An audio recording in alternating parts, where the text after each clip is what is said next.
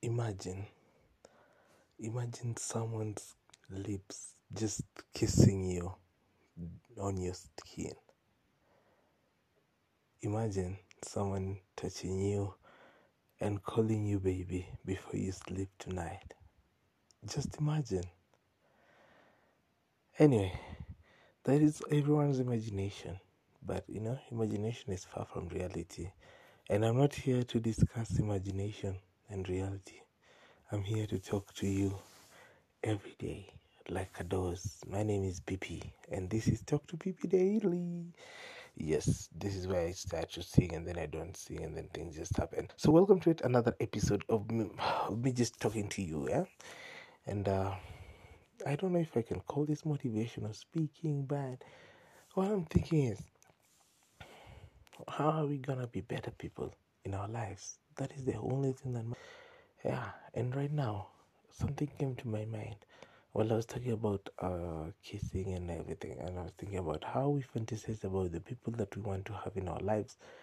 And today, a woman came to my DMs and she was telling me about how her man could barely have sex with her because he ejaculates in seconds, and he is always very, very, very rigid in bed. Like, he puts it in and stays there. And instead of moving his waist so that his dick can gyrate, he moves his body so he lies on her totally flat. Alright? So, guys are saying this is like a fabricated conversation. First of all, I do not have time to send myself messages. I am not that much of a psycho. Number two, the truth of the matter is, why would I send myself a message talking about how bad sex is, man? I love sex. Well, come on. So this brother of mine here is telling me, there is what? He is having a very hard time, okay? And the girl is also having a very hard time because what? The brother is not giving her the sex, alright? And she's not loving it. It's been a year now. First of all, I am not going to wait for 1 year to tell you that you are giving me bad sex. You are with me 3 times. I'm telling you, my brother, hey, come on, hold up one moment. What are you trying to do with my body? You get, hey, madam, are you trying to be a rigid wood? But now she has stayed here for a year with this guy giving her work sex, and I'm thinking, how many times are these guys having sex in like a month?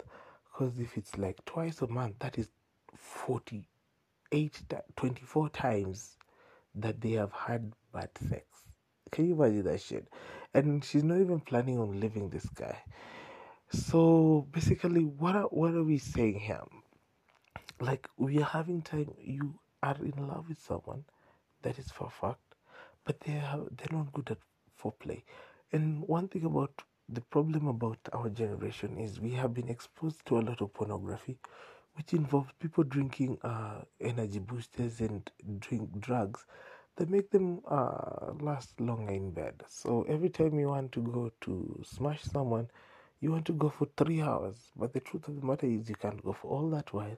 So you end up being disappointed, and the man ends up being mentally disturbed that they didn't go for long and maybe they did underperform. Alright? So where the power is in the foreplay, it is lost because you do not have communication. Alright? Cool.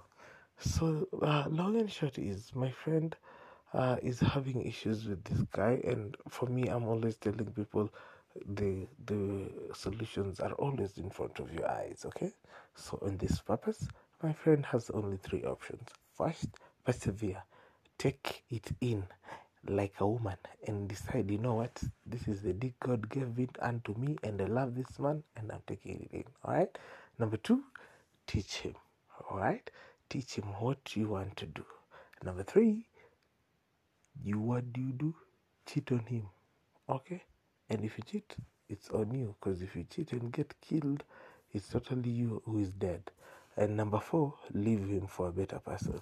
For me, that is the better option, because if you're not a match, it will never be a match. Until next time, this is PP. Think about it. Bye.